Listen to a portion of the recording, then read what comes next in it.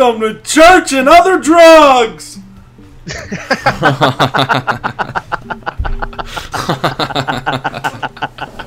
was incredible. I was gonna be like, whoa, wait, you're not Jed, but I just laughed instead. That was incredible. Kudos, Ethan. That was a bellow. That was fantastic. I'm Jay. I'm Jed. That was Ethan. That was Ethan.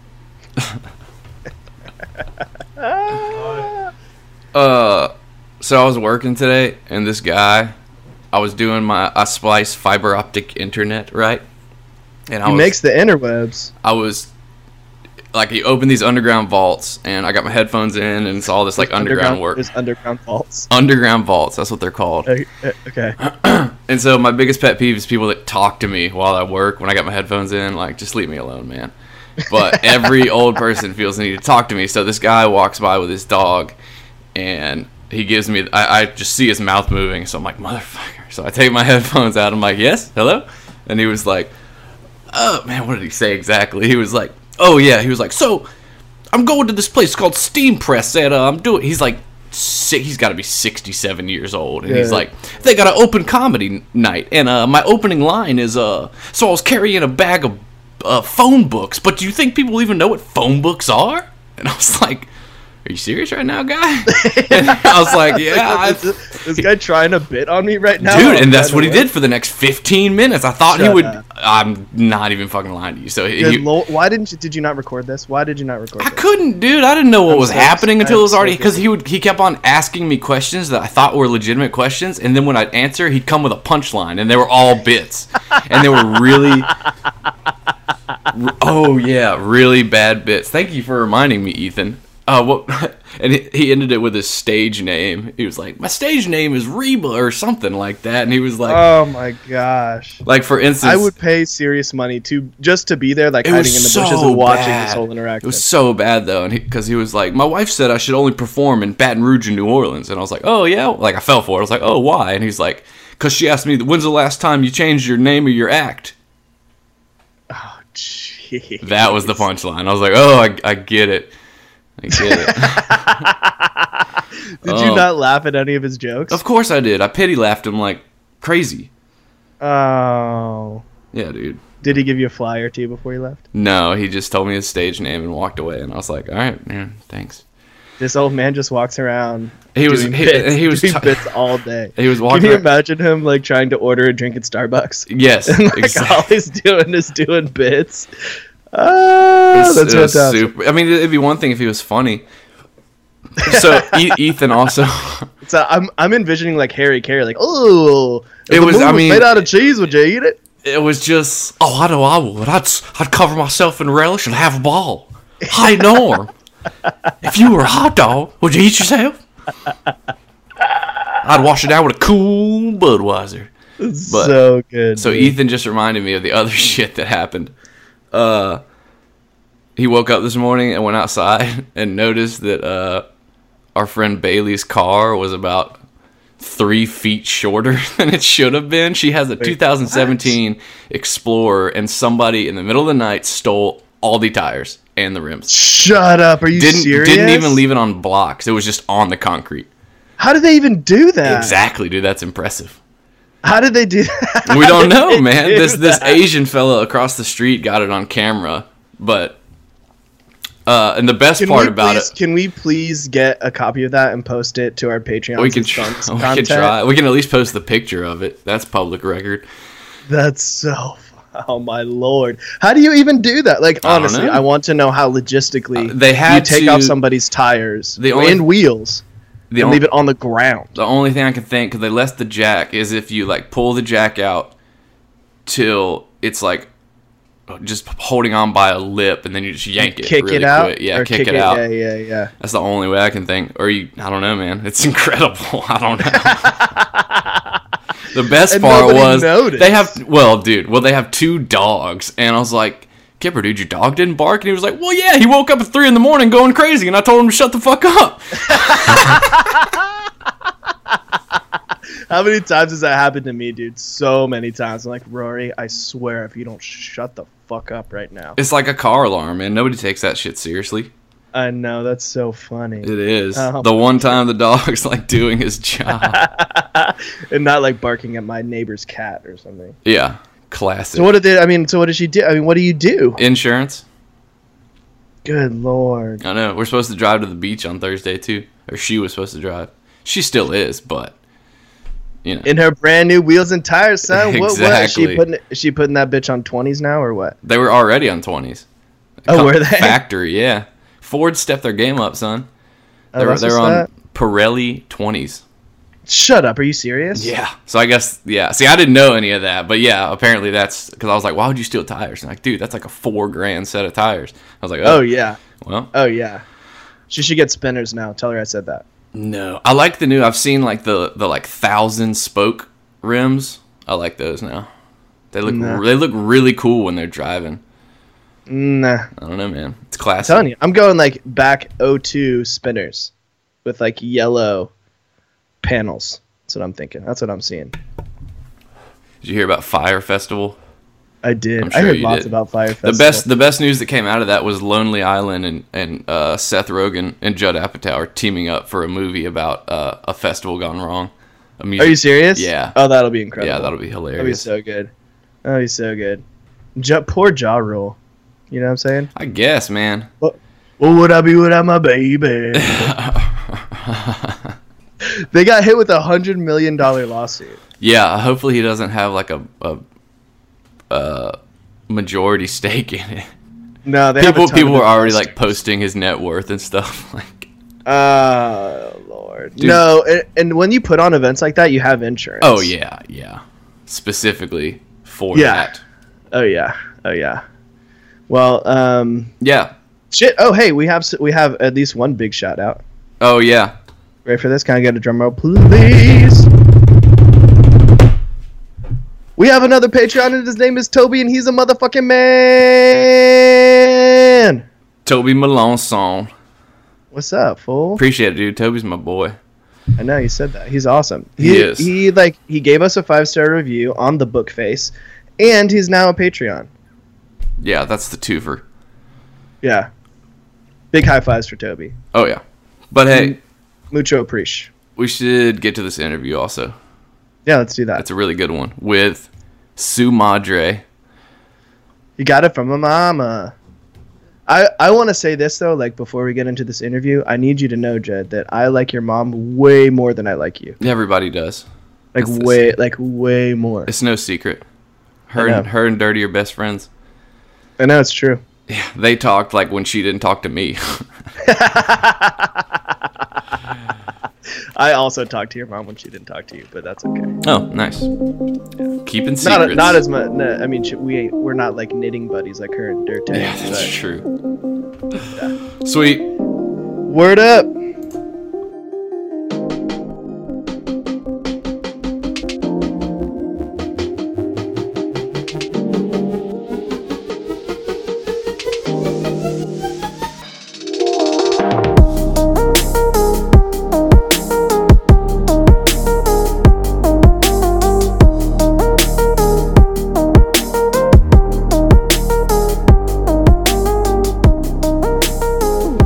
Okay, so we are here with the rebuttal. It's Mom's turn.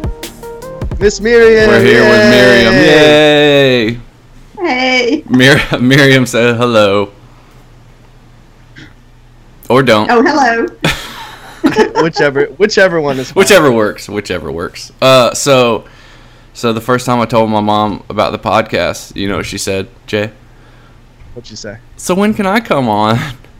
Oh, yeah. Here's your time. Here's your time to shine, Mom. Now I'm sorry I said that. I know.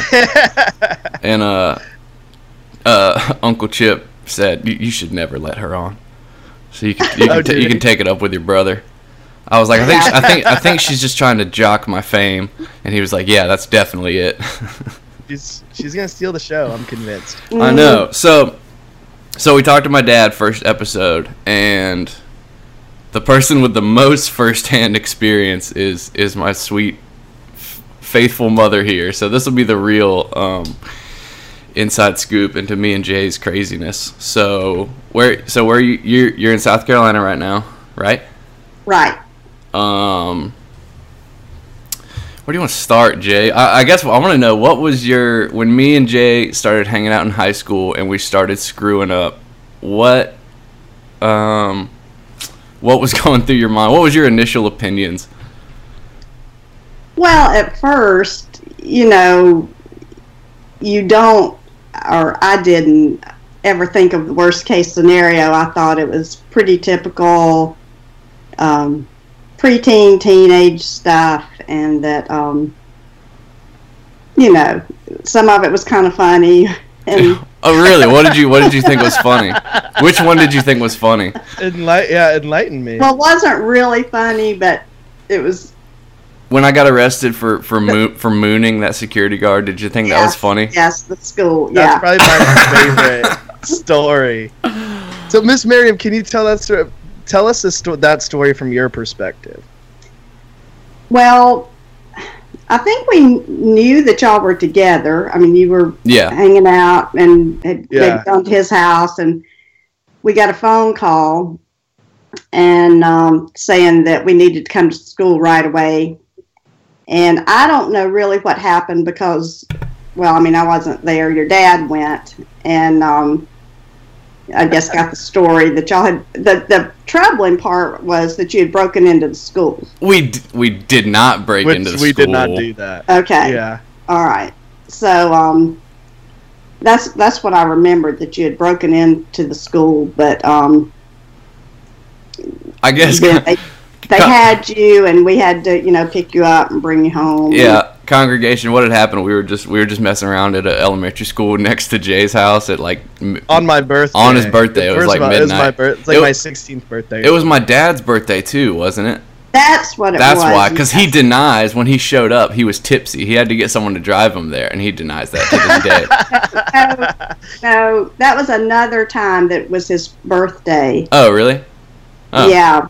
You just love messing up on his birthday. Yeah, and their anniversary. That was with somebody else. But what had happened was we saw we were just messing around on the soccer field, and we saw a security guard inside like mopping or something, or a janitor, and I was like, oh, it'd be pretty funny if I put my butt on the window, and everyone was like, yeah, do it. So I did it, and he called the cops on us, and we which is incredible. I think my favorite part though was they're all sitting like in a lineup curb and was that one? And definitely did not point to you. He pointed to Evan. It was like, it was him, and I was like, yep, it was absolutely him, and we all just threw Evan under the bus, and then Evan started crying. It was like, it wasn't me. So good. We were totally gonna let him take the fall for that. Well, I think you had a thing about mooning. I did. That was my mooning phase. We all did. I think we all did, though. Because I was doing it out of the church van, too, which I realize now is so... It said our church's name on the side of the van, and I was obsessed with... That was the funniest thing since sliced bread at that point. Oh, yeah. I remember I was, like, thoroughly impressed with a friend of ours, because we were driving down Lake Murray Boulevard, and he, like, put it in... Kevin Riley. What's that? Kevin Riley. He did it while he was driving? Yeah, oh yeah. It was incredible. It was incredible. He was able to moon us while he was driving. That's a task. Oh, absolutely. Anyway, so... Well, that was a good show. Thanks for... So here's one question I forgot to ask. Jed's dad, when he was on, is like... So we started messing up, and things kind of got, like, worse, progressively worse. Right? Yes. Like, as high school went on and stuff. And so, on a scale of, like, 1 to 10, how much did you hate me and all of Jed's other friends? That's what I wanted to know, too. I never really... I certainly didn't hate you, but, like, a lot of parents would blame the other kids, but I never really blamed anybody. I thought, you know, if Jed didn't want to do it, you weren't going to make him do it, and that's true. He was just so much at fault that you just it wasn't anybody talking him into something. Turned out I was the ringleader. Yeah, that's the. We were all kind of. Yeah, it's true. We there was some of his friends that I definitely liked, less than others. You were, I liked you. Yeah. Yeah. All shucks. And that's so funny because my dad did not have that. I mean, he always liked Jed. Did he? There were some other friends. Yeah. Yeah, I was good with parents. That's true. I was good. My dad, you knew that like you were cool if he would talk trash to you. Like you knew that you were on the level. But he told me like before that I shouldn't hang out with Andrew and yada yada yada. Yeah. That sort of stuff, which is too funny now. It is funny now, and it's so ironic that like he cleaned up before all of us. I know. I'm still mad at him for that. Andrew, if you're listening, you jerk. One of the most hurtful things was a good friend of ours who had a son Jed's age. Oh, yeah. That was friends. She told me that, it's not anything against y'all, and, we're still friends, but we just don't think it's a good idea if their son and Jed didn't hang out anymore. Yeah. And I think she was saying because of Jed. Yeah. Yeah. That was the incident you're talking about with Dad, because we were driving behind Carolina Wings and we saw all their kegs out there, and we were like, oh, we could totally steal one of those. And so I was there. Were you? You guys did that, and then you came and picked me up. And then we got pulled over. And then he got pulled over like, and I had the guns drawn, guns blazing. And I had got my wisdom teeth taken out, so they had they'd given me one of those oral syringes, and he pulled that out of my pocket and was like, what is this? And I was like, it's for my mouth. Yeah. It's for my mouth. Yeah, that is the incident. Yeah, and that was the one that, yeah. Yeah. So, well, moving on into more sad things. So, where do I want to go with this? So, do you remember? Well, this is what I've been curious about. Were y'all totally planning? Did y'all try to ambush me and take me to treatment when y'all were trying to get me to go to Baton Rouge? Were y'all trying to set me up? Because I remember I saw a congregation, so I ran away to Charleston with a girlfriend, and I remember my parents calling me and saying like we were going to go on vacation or something. Do you remember that? What I remember is we weren't sure how we were going to get you there if you didn't agree to go. So I called a doctor that you had seen who was an addiction specialist and said, how do we handle this? And he said, I've got a name of a guy, and he will come to you. He lives in Utah or somewhere out west, but that's very expensive. But he's written a book, and he'll be happy to talk to you. So he gave me his name, and it was an intervention.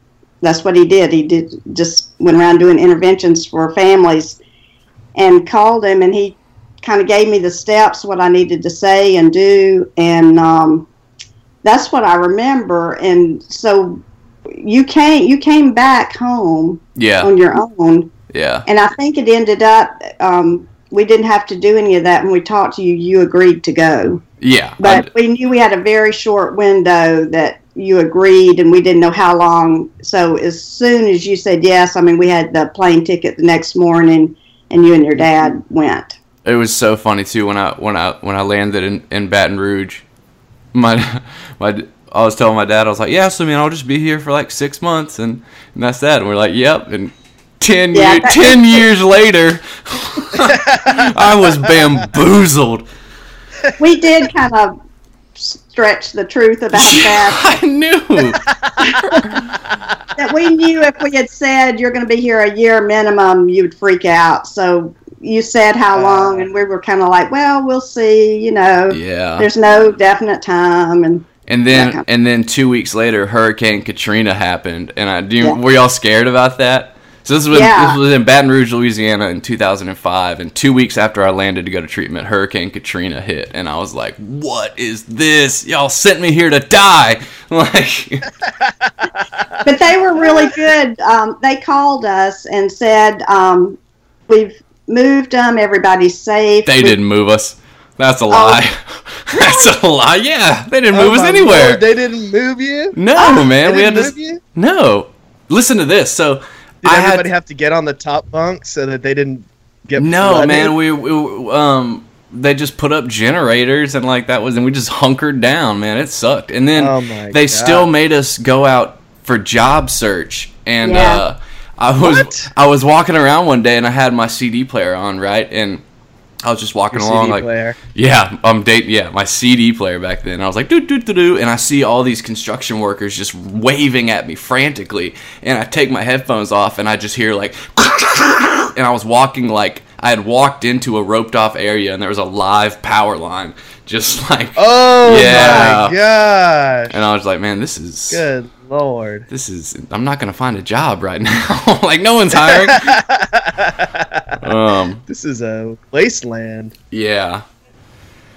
So Miss Miriam, tell us a little bit about what it was like. So we sent ship jet off like right after we graduated high school to treatment. It was pretty much. Yeah. And then he was in and out of how many treatments? 18. Jet? 18. And between that was well, you didn't get arrested until the end, but overdoses and all of that stuff. So what was it like? I mean, that was a long road to travel between, us at 18 to Jed getting sober when you were, what, 27 or 28, Jed? Something like that. 27. 27. Yeah. So almost 10 years. It was really longer than that. It was longer than that, yeah, because I started going when I was 15. Oh, yeah, that's right. In his first outpatient program at 15. Yep. And, we were really naive at the beginning, and all I'd ever heard was, okay, if you get addicted, you go to rehab, and it's all good. Right. So that first outpatient program, I started getting a little nervous, kind of seeing what we were getting into. I remember meeting with the counselor, and they had a list of everything that Jed had done, and it was shocking. And some of it I'd never heard of. We at that point we thought, well, he's dabbling a little bit. We can probably nip this in the bud. Mm-hmm. And when I saw that, that scared me. And then, after that we sent him.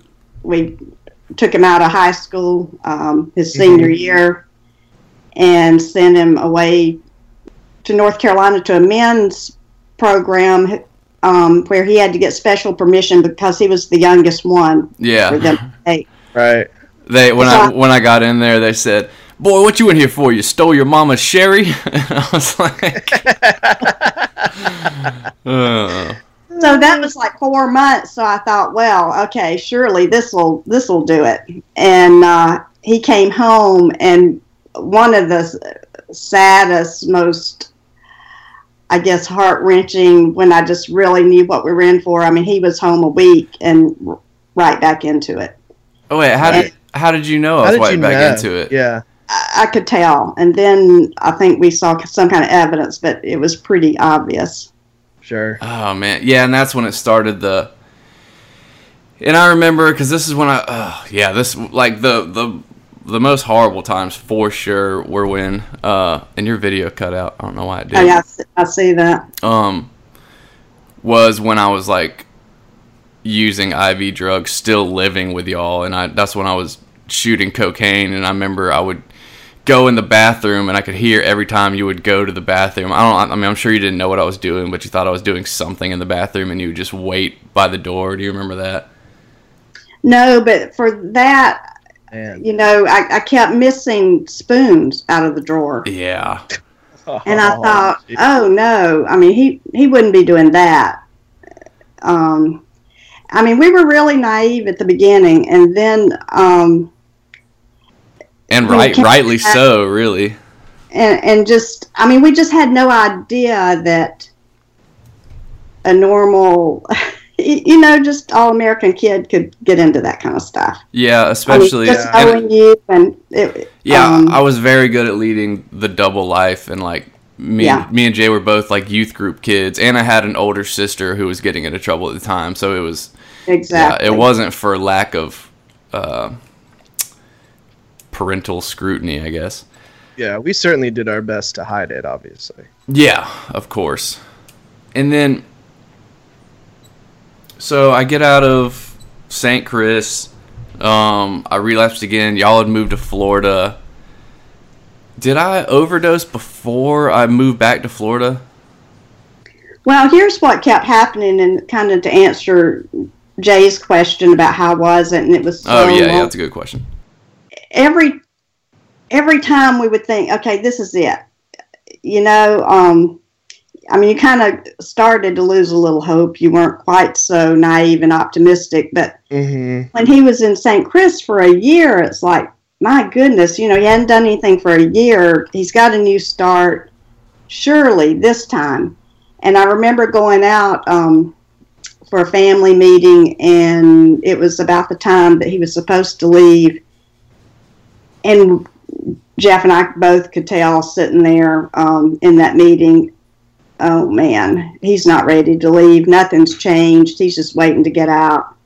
Oh, and that another just feeling that it's so hard. I mean, I was 18, and basically, you're just so excited to live life again, and then I had so many.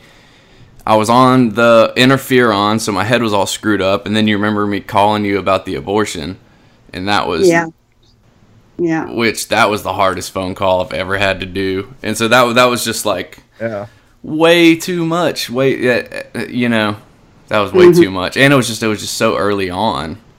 Right, and again, we just thought, well, at some point, it'll kick in, and he's been through a lot of treatment, and he's 18, but no, we just had, and thank goodness we had no idea what was to come, because I don't think you could survive that. No, and I remember, this is why I'm so scared of having kids, but because I remember toward the end, it's like you wouldn't cook anymore. I would just come home, and you would have just slapped money on the table, and you would just be in your room. And at the time, I was like, yes, this is exactly what I want. And then looking back, it's like, that's those are extremely hard things to reconcile that I was doing to you. But so how do you? That's what I was asking Dad, and it seems kind of, maybe it's egotistical to ask, but how did you? When I was out there and you knew I was out, what was daily life like for you with that stress? Or did you just kind of out of sight, out of mind, or what do you do with that? No, and that's kind of where your dad and I, in every marriage and every couple, you're your own personality, you deal with things differently. He just, because he had to work full time and make the money, and for him to survive, he just really had to compartmentalize and go to work, do the job. I think, and two, as a mother, I think you take on more. And I was a mama's boy for sure. Our kind of dynamic was I would communicate with my dad through my mom. That was the channel. That's kind of how we did that, and. So, you had to be pissed at me. I mean, was there some serious resentment, for all the money and stealing, or is it different? I mean, it's so many. It's resentment, it's anger, it's sadness, it's disbelief, it's questioning. What did we do wrong? What could we do different? What should we do? We don't know what to do. All those things, and the the lying, that to me was the very worst. I mean, when you start lying, you can't believe anything you say. You were just you were just a totally different person than who I knew. Yeah. And that was hard. And you were super strong with it, though. I remember when I was living in Florida with you, having those. Well, and of course, the mental illness was seriously kicking in. But I remember having a conversation with you in a car about look, I think I'm going to kill myself. Do you remember that? Mm-hmm. Yeah, and you just you handled it. You were just well. I can't believe that, but I was having a very, very serious conversation with my mother about killing myself, and I was like, you just need to kind of get ready, and you're like, well, you didn't break at that time, but Oh, jeez. Yeah, and then I remember like so many things, and this will have to be just like a 45-minute apology, but I remember the worst thing that I ended up doing was screaming at you that there is no God. Do you remember that? Well, I remember a lot of screaming. Yeah, because jeez. But you go ahead. Did you ever go to any family programs or Al-Anon to help you kind of live through this? Because it sounds like you did a really good job coping with and kind of moving through and taking it as it came. I think it's best anybody could do in those situations. I did go to Al-Anon. I tried that. I tell you, Al-Anon was kind of depressing to me because I would go, and I went for a year pretty regularly. Al-Anon is the program for family members of addicts and alcoholics. And what I would see is people older than me, and they're, at the time in their 60s, 70s, who were still dealing with children, adult children who were addicts, 40-year-olds living with them. I was like, oh man, I can't hear this. I can't even imagine that that's a possibility. Right. Where I got the most strength, the most help, the most encouragement was prayer groups. I had one particular group that we met for years every Saturday morning praying for our children. And we started the group really when Jordan was having so much teenage angst and causing general problems at home. That's my sister. And then it ended up, Jed and all of us, there was 5 of us, and we all had teenage kids with varying problems, and that's what sustained me. Close friends that I could just be honest with. Right. And really, the other thing was people that had been through it. I wasn't interested in talking to anybody that hadn't experienced or whose kids were on the honor roll and, college. That was hard. Hearing people just doing normal things and, right. And then talking to other addicts who had beaten it and were in recovery, that was really encouraging to me. And they were you, John, I've called you so many times, and just helpful to, am I doing the right thing? What should I do? How do I handle this? And that was a huge, huge help. Yeah. It's so funny. I think the one time we worked together to get Jed in somewhere was one of the worst treatment situations that he ended up getting into. Oh yeah. I still feel a little bad about that. But. Yeah. Well, it helped at the time, I guess. Yeah. Yeah. Well, and y'all did do good eventually. Cutting off the enabling train. There was one time. This is the worst when I was living in Florida and I was on Suboxone and a doctor prescribed me Xanax and I had ran out and that was like the first time I had gone through benzo withdrawal, which is like deadly. And Lord, I remember you drove by the apartment I was living at, and I was like, Mom, I really, really, really need some help here. And you're just like, sorry. And I was like, no, like this is not like a drill. Like there's something wrong. And you're just like, well, you got yourself into it. I was like, oh God. We enabled way longer than we should have, but you just kind of, I guess it's like the addict. You have to get to your rock bottom. We had to get to the place where we had done everything we felt we could humanly do. Nothing was working. Throwing money at it wasn't helping. And we, I said, okay, it's kind of like the addict. Tell me what to do, and I'll do it. And they were all saying, you've got to cut him off. Well, to I guess slightly to your defense, I always, until like the end there, I always had this glimmer of like I want to quit. Every time I went to treatment, it was voluntary. I was never forced or coerced into it, and I was really good at it. I guess I was lying to myself really, but I would always give those statements of, oh, I'm gonna do great this time, and I thought it, and then eventually you get seriously demoralized. Yeah. So let's get to when you got the call about the overdose that you and when you had to come. Well, that was again one of the absolute worst. But we were in Florida. Got a call in the middle of the night. It was your anniversary, wasn't it?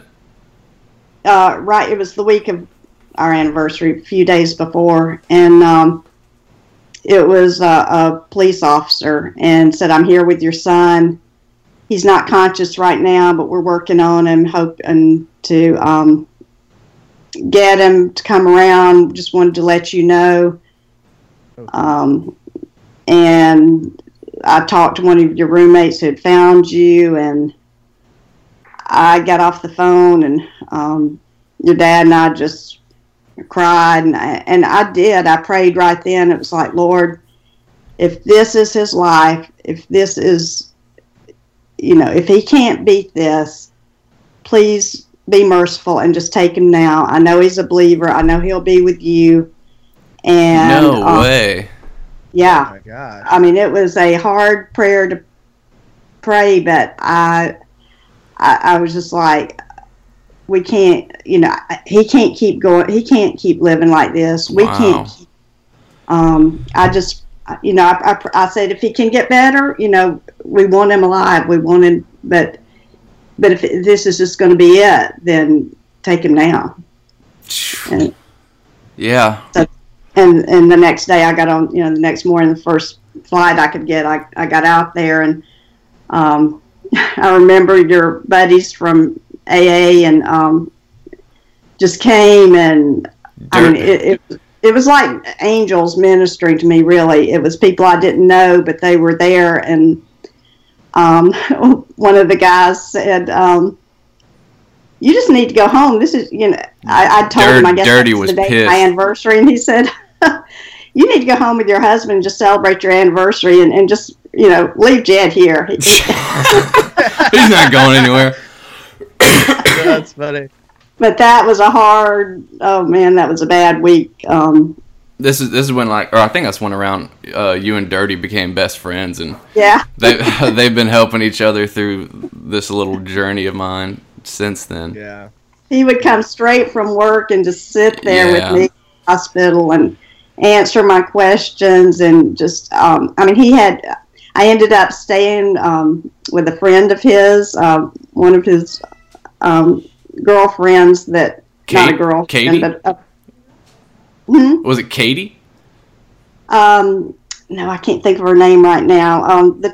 There was two of them that were best friends, and she was a nanny. I don't know. That's cool though.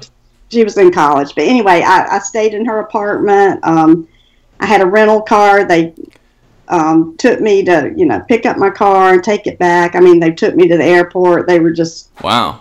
So many people there, bringing food, just whatever I needed. That's crazy. Amazing.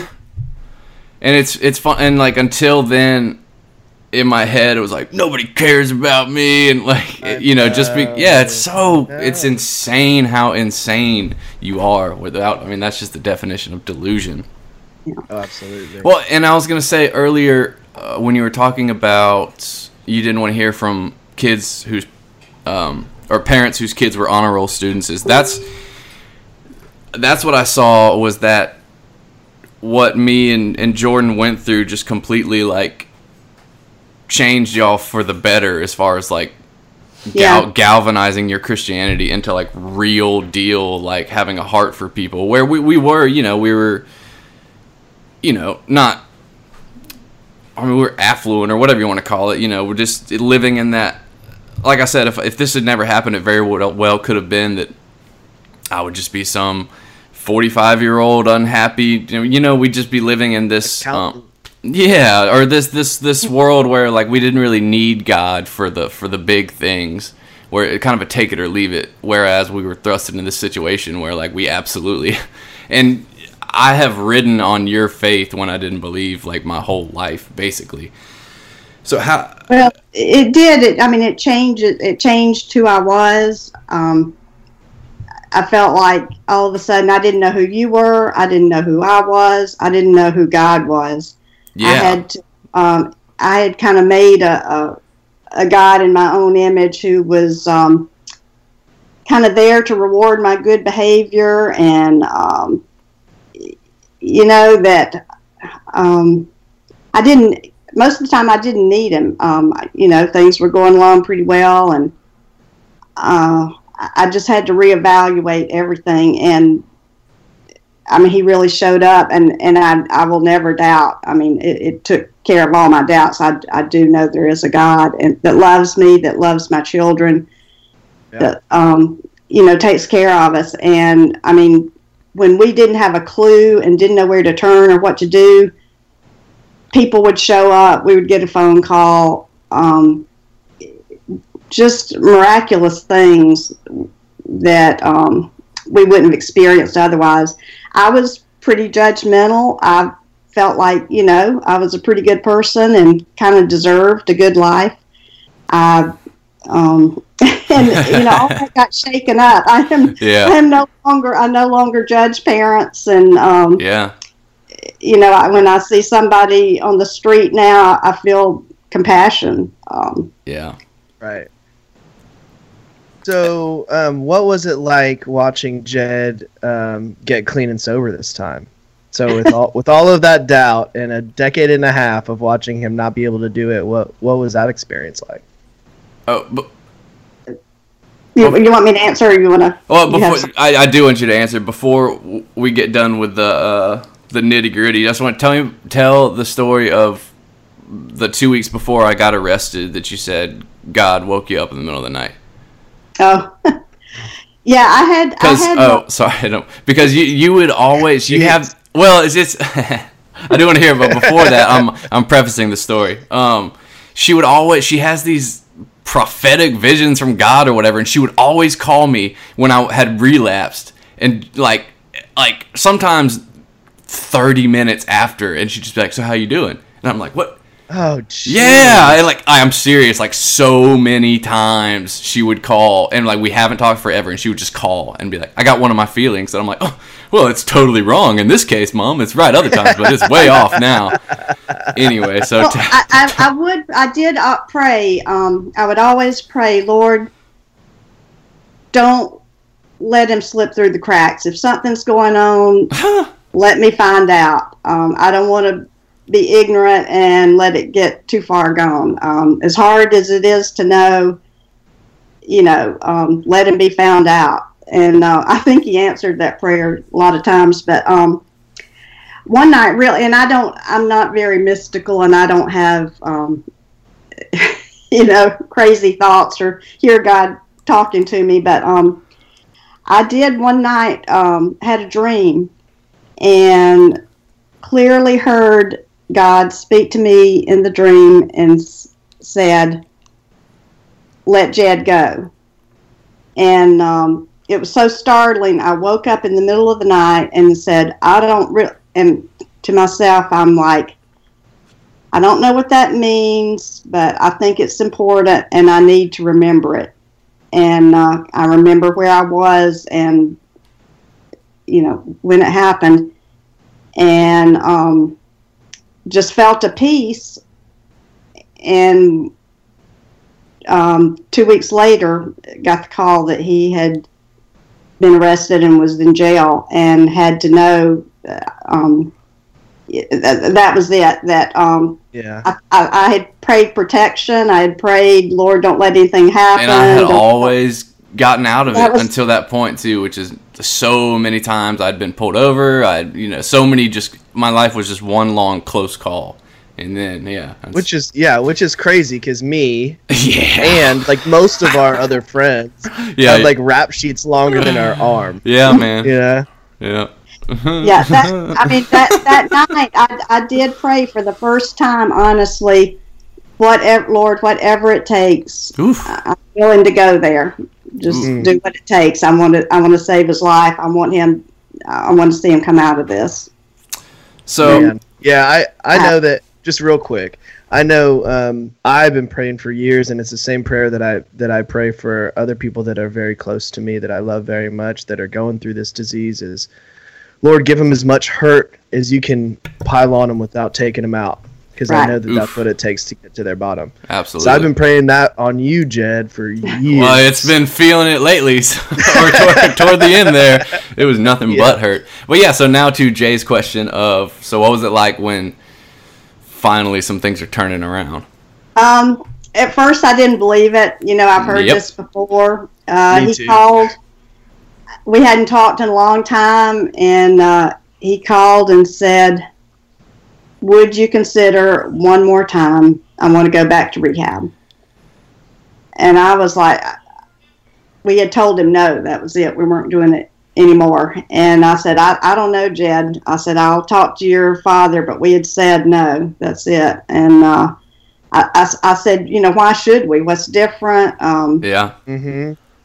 I don't see anything different now. And so we talked about it and prayed a long time and figured out, it's like, okay, but it's going to be on our terms this time. So we made wrote a list of rules, things he had to abide by, talked to his counselor, said we're only continuing to pay as long as you see a difference, as long as you see that he means this and that he's working hard.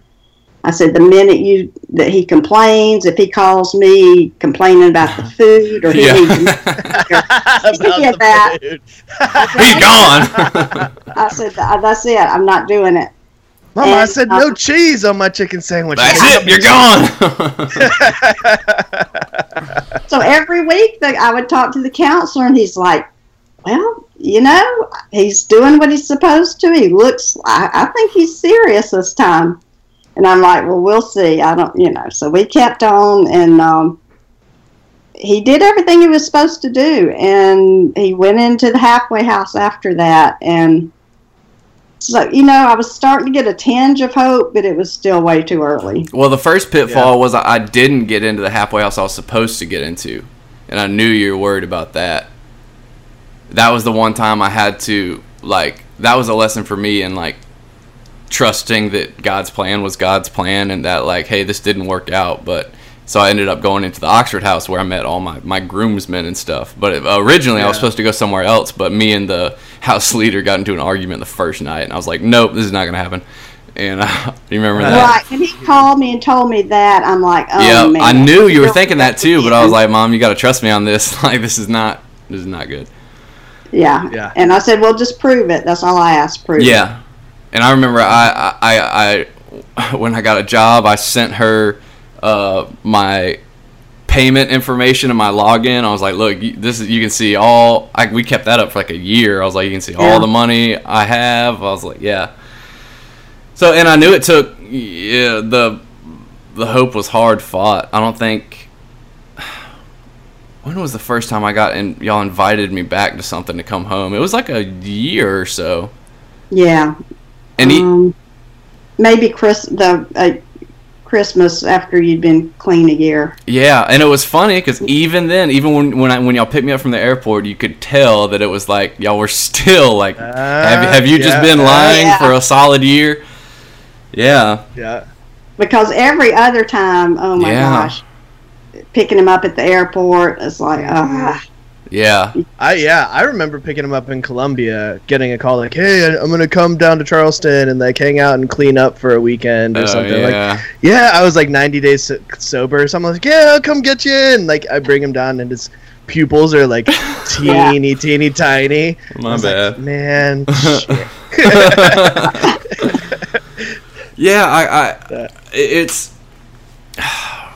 Yeah, it's incredible. I don't even know what to accurately say about it. It is incredible. It's such a long time coming, and it's even doing something like this and looking at you. It's I'm filled with love, and it's just man, it's so much. The fact that I can be a son again for the first time, really, in a lot of respects, and it's. I feel it's almost. I hate saying this without it seeming egocentric or whatever, but it's man, y'all deserved this. Like, it's like God is like rewarding your because it's nothing I did is what I'm saying to get sober. You know what I mean? I mean, it was small stuff I did, but it was really like grace, yeah. like insanely. And it's, I should have been dead. And right. And it's, I mean, I know y'all are sleeping better at the very least. And then, yeah, y'all. A long time. That first year, we were just holding our breath. And man, I was too. I think that was. After you got to a year, we breathed a little easier. Then 2 years was a little better. And, you know, now on the third year, it's each time, you know, the longer you get. Yeah. No, you know, we know it's still a struggle, always will be, and that it just takes one slip up, you can be right back where you were. So, you know, that's the other thing. I had to give up. You know, my hope is in Christ. It's not in Jed's sobriety. It's not in anything else. And I've got to be okay no matter what. Yeah. You know, those first few years, it consumed our lives. And, you know, when he wasn't okay, we weren't okay. And we would put off, I mean, we all our plans were on hold because we didn't know what was going to be happening next and were we going to have to go down. Or, it's just a rough way to live for everybody. Yep. Well, and that's why, that's why a lot of things I try to do now are just hopefully living amends that, you know, I can't thank y'all enough. And that's why doing stuff like this is really cool and really important, because this is how I remind myself, you know. Yeah, and it's exciting to see this, because my prayer was always, Lord, redeem this. Don't let these years be wasted. Let all that he has gone through mean something, matter, you know, help somebody else. You know, you can kind of go through stuff if you know there's a reason behind it or there's a meaning to it, rather than just, you know, 10 years of a wasted life. And that's what's so exciting. I see him making I think your phone's vibrating on the table.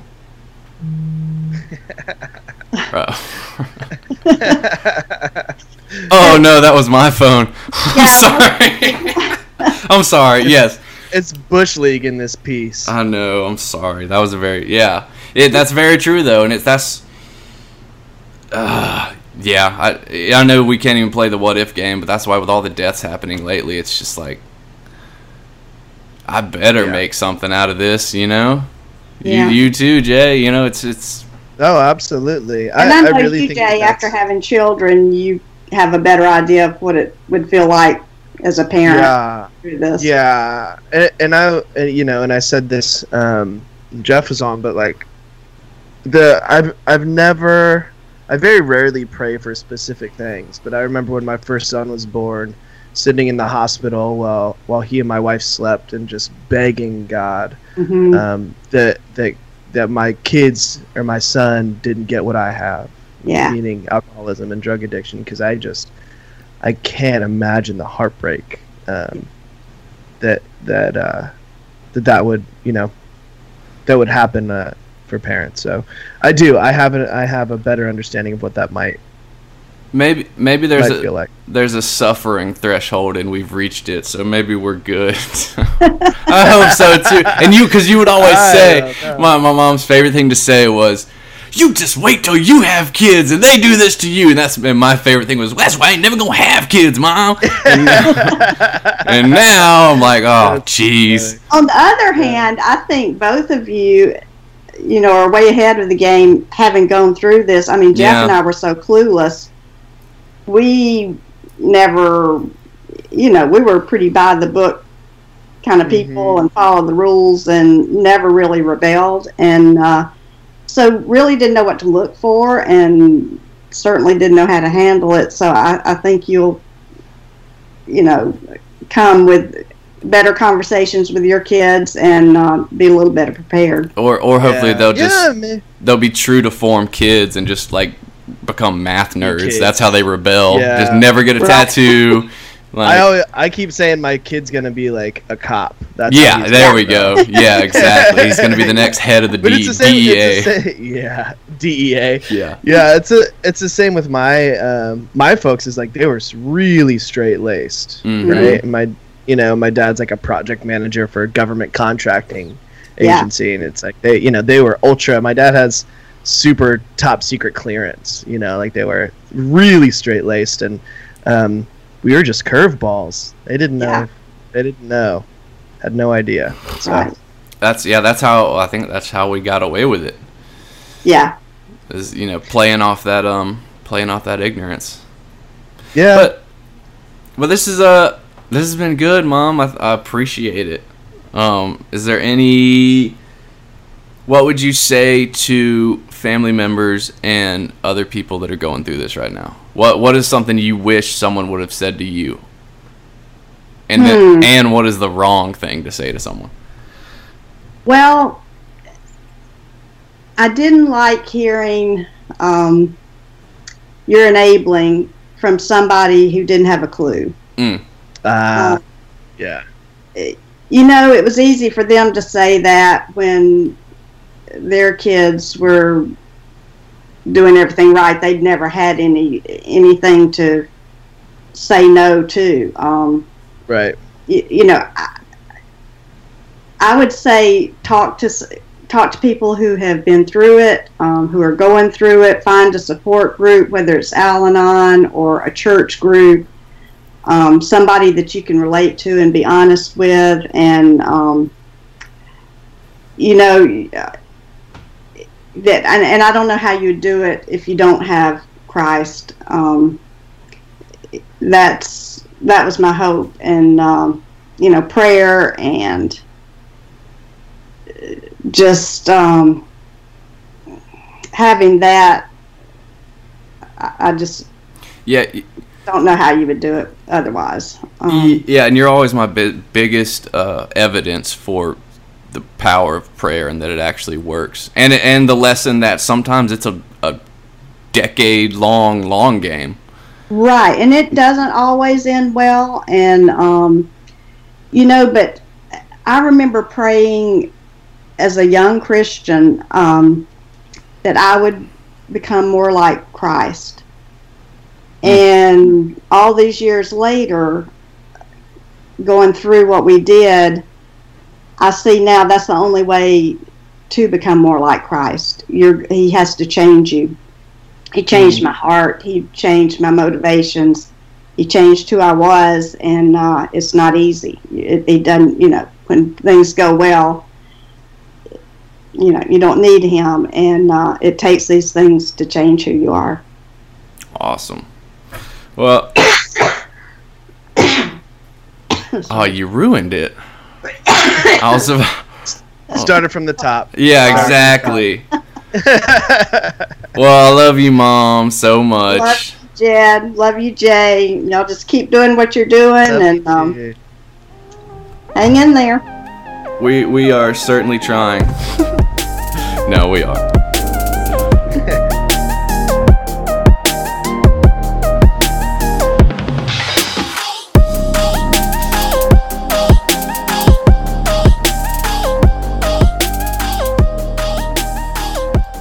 So that was my mother. Can she be my co-host instead of you? You've got like 7 people that you want to replace me with. Really, anybody. Little do you know, I've literally got people I am going to replace you with that have already been through auditions. Okay, we've been messaging each other. It's just, casting calls. Yeah. You can't casting replace couches. Me. You can't replace me. Listen to my smooth, silky baritone. You can't replace this. Come on, son. You can't replace this. Also, I'm the one who has the SoundCloud credentials, so... I'm the one who pays for the SoundCloud. That's true. Facts. Yeah. Facts. So we booked a trip to Disney World. Sorry, it's in Florida. To the Disney World place. Super stoked. 4 days, 3 nights. How exciting is that, right? It's the most magical place on earth. Sorry, I had to hit my vape. Jesus Christ. So that's really Sorry, fun. Dude, literally 2 sets of my friends have just got back from Disney World this week. Oh, for real? Yeah, it's weird. Do they have kids with their kids? No, they're all adults. It's so much better when you have kids, dude. Really? It's like the Why? magic is because you're experiencing the true magic. Like the kid lights the fuck up when they see Mickey 100 yards away. And that's cool. You know what I mean? That's a good thing. Oh, it's incredible. Okay. You'll see. My friend just my friend just had a baby. He wants to come on and talk about babies. Brad, my boy. Yeah, let's talk about babies. Yeah. So I got lots of experience with the baby on the poop front. He freaked out and like immediately went on WebMD and was like, "What's wrong with my baby?" And I was like, "Dude, nothing is wrong with your baby, dude. Get off the internet." Here's what we did. So, my wife and I are super cheap. I don't know if you've Everybody noticed knows that. Yeah, super cheap. So we decided to do one of those, like, I'm going to sit through a timeshare presentation for an hour and a half. Did you really? Yeah. Okay. Yeah. But it's like a third of the price if I sit through this thing. Now, here's the catch. Last time we did this when we went to Vegas, we totally bought a bunch of shit when we were sitting in the timeshare presentation that we never used. Like what? What do you buy there? I don't even fucking remember. But like I just bought like the lowest sale? thing. Timeshares. Oh. Shares of time in vacation rentals. Okay. But so we did it in Vegas. So we're talking a savings of like $600 or something? What are we talking here? Tell us on my trip? Yeah. My trip? Yeah. So we got 3 nights, 4 days, and 2 free passes to Disney for $300. What? Yeah, see what? All right, that's a really good deal. So fuck yeah. So really and the hotel, like our resort or our hotel doesn't have it, but the one next door, like the sister property that we can go use, has a full-on water park in it. Oh, nice. That we have access to. So you got to buy plane tickets. No, we're driving full. I'm in South Cat. Yeah, that's true. That is true. So I say $500 easy. So wait, was there more to that story? I feel like there was more to that story. Yeah, in Vegas, I got totally screwed. I just bought like the lowest rung of whatever just to get this guy to shut the fuck up. That's really what happened. So I'm saying though, like, what? So tell me what you bought. Like I don't even remember. Are they saying like, you can have like a day in Myrtle Beach? Is that like what? I don't. Yeah. I bought like a trip back to Vegas for $100. You're already in Vegas, man, having a terrible time. Like, why would you want to come back? I know, but so I got 2 tickets to Love, which were like $150 a piece or something, right? What's for Love? Sitting through this spiel? You can come. Love. You can come and get some love for free. You know that's right. The Beatles show, Love in Vegas, and so I got 2 tickets to for sitting through it, but then I bought this $100 package that I was never able to use or get a refund or any of that shit, just to shut this guy up. Can I use it? That was like 5 years ago. So there's no statute of limitations. Oh, there is. That was the reason I wasn't able to use it. I can go back to Vegas in like a year. In other news, your boy's credit score is going up.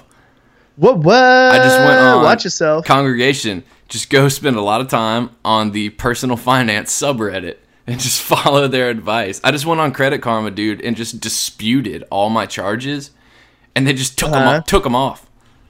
Really? Yeah. Were they not legit? Well, the deal is, so you can dispute for like 1 of 10 reasons, and once you dispute it, whatever I put, I wasn't sure about the amount, and that the lender agreed to take it off my report when it was paid. Word. And so from that point, they have to send me in writing with 100% accuracy and assurance that everything is correct, or they can just take it off. Oh, so if it's small enough, it just makes sense to take it off. Yeah. That's awesome. My score jumped 106 points overnight. What? That's awesome, dude. Yeah, I know. You're going to be buying a house before you know it. Now we're trying to work on Kaylee's, which is, I thought mine was bad. Oh, it was bad, dude. So, congregation that may not know, this is one of the perks of being a recovering drug addict is, you come into recovery with shit credit. I don't know anybody that's come into recovery with good credit. Yeah, that's true. If you did, but you didn't stay out long enough. Yeah, true that. Anywho, I think that's enough. Oh yeah, that is enough. Until next time, peeps. Peace out. Ethan, say goodbye. Bye.